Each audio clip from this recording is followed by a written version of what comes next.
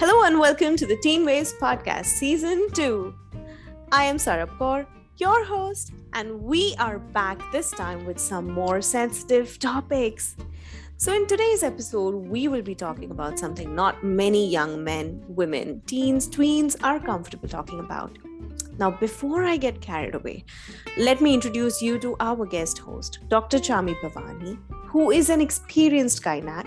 She is currently working at a tertiary care hospital, and we are so glad that she could make the time to be here on our podcast. So, welcome, Dr. Chami. How are you? Hey, hello Sarab. I'm fine, thank you. And thank you so much for having me on board. I am really excited and very humbled to be a part of this. Can't wait to hear out the questions and help answer them. Well, we are glad you could squeeze in 10 precious minutes for us. So let's move on, okay? Moving on to the topic, Dr. Chami. Since this is a Teen Waves podcast, the questions will revolve around teenagers and their comfortability of consuming or using contraceptives. So, Dr. Chami, my first question is, how often have you come across young moms, or teen girls, or as a matter of fact, teen boys reaching out to you in their desperate times of contraceptive issues or otherwise? So, Sarab, in the present era, I get a lot of teen and tweens calling me or coming to me along with their partners, to discuss about the contraceptives that can be used. But these women, they are only the tip of the iceberg. The rest of them, that is the majority of the females, those who are not coming forward, they are scared and actually shy to approach a gynecologist, because they are the victims to social stigma, and they are under a lot of family pressure, or there is lack of support from their partners. And I think as far as teens and young women are concerned, they have minimum knowledge and very few resources to consult a doctor. So I guess it is, a high time we stop stigmatizing sex education, and we should, include it in our regular academic curriculum.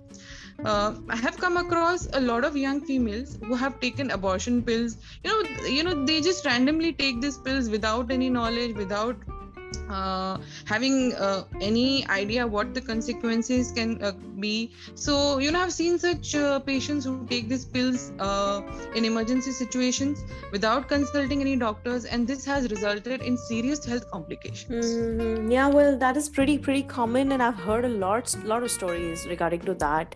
And what makes me think is how much ever we call ourselves in a modern world, it truly isn't. Sometimes I feel we are walking backwards, more like in reverse. Anyway, this is a whole different topic for next time. But moving on to another question, Dr. Chami, what would you suggest or recommend for today's teenagers or young moms with regards to contraceptives? See, there are many females who are working, who want to focus on their career, or there are females who want to pursue higher education, or who want a spacing time in between childbirths. So I think these females, they have the right to have a proper contraceptive knowledge without being judged by anyone. They should be regularly visiting a gynecologist with all their concerns. Getting knowledge is really easy from social media. Nowadays, a wide variety of contraceptives are available in the form of pills, patches, injections, IUDs, and barrier methods. But the problem is all the information is not available on social media, out of which only a few are advertised there. A complete knowledge will only be provided by a doctor. So it is my personal advice that each couple should consult a gynec and pick a contraception which suits them the best. Well, that's pretty true. And seeing so many methods being involved, I think one should actually reach out and take a proper guidance from the gynac rather than just, picking up anything and then causing harm to self, because then that is irreversible. Apart from that, Dr. Chami, why is it that men find it comforting, or the first thing they say to the women is, go grab a pill or go get an IUD done or so, Mm, why don't they consider other options? See, Sarab, actually, we have really come a long way from the male dominated society in all these years, but still, there are few male partners, very few, who are actually supportive of using the barrier methods or are interested in knowing about the newer male contraceptives that are available. Majority of the males are reluctant to use contraceptives. They prioritize their ego over their partner's respect. So actually there are a lot of myths. Many of the males actually believe in the myth that using contraceptives will make them infertile. So in my opinion, such couples should attend family planning counseling sessions. So counseling sessions, because it gives clear idea to both the partners, and it will help them bring change in their mentality and will give them a clear knowledge about things.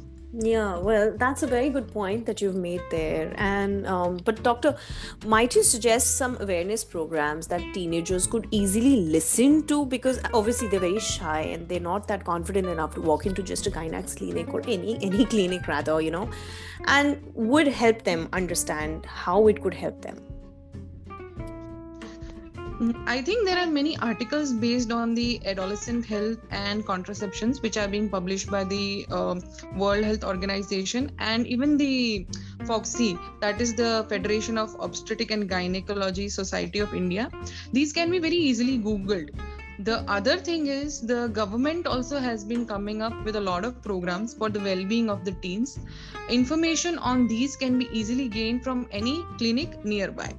So all the government schemes, they are being followed by any small clinics around. These clinics can be very nearby to your homes or in any of the, actually there are many clinics which are even available in the schools as well. So they are very approachable. So the teens or any of the students, if they are facing any issues or want to ask about anything, they can approach the doctors over there. Yeah, well, that's very true. Yeah, please go ahead. Yeah, so I would request people who seek information should read all these articles, visit clinics, have a proper conversation with the doctors before deciding anything. So I would like to conclude by saying that everyone has the right to a proper knowledge and information. Don't be afraid of being judged or stigmatized. After all, health comes first. Absolutely. And I think people have to and should be aware of these programs. Help is not far away, guys. Just look around and you will see many willing to help you. There may be many who are going to push you down, but it's all upon you. Whom are you supposed to choose? And well, here we conclude our today's awesome episode. I really hope that people have found what they've been looking for and they're getting the kind of information from our podcast. It could be somehow helpful to them. And also, once again, thank you so much, Dr. Chami, for being with us on this episode. It really means a lot. You're welcome, Sarab. I really enjoyed being on this show, and I really hope that this was of help to all the people who are listening. Thank you. Thank you so much. And I'm hoping that if there are any introverts here in the house listening to this episode, please do not hesitate in reaching out to your gynaec or to these programs. Thank you so much, folks, for listening in. May you face each soaring wave fiercely. Bye-bye.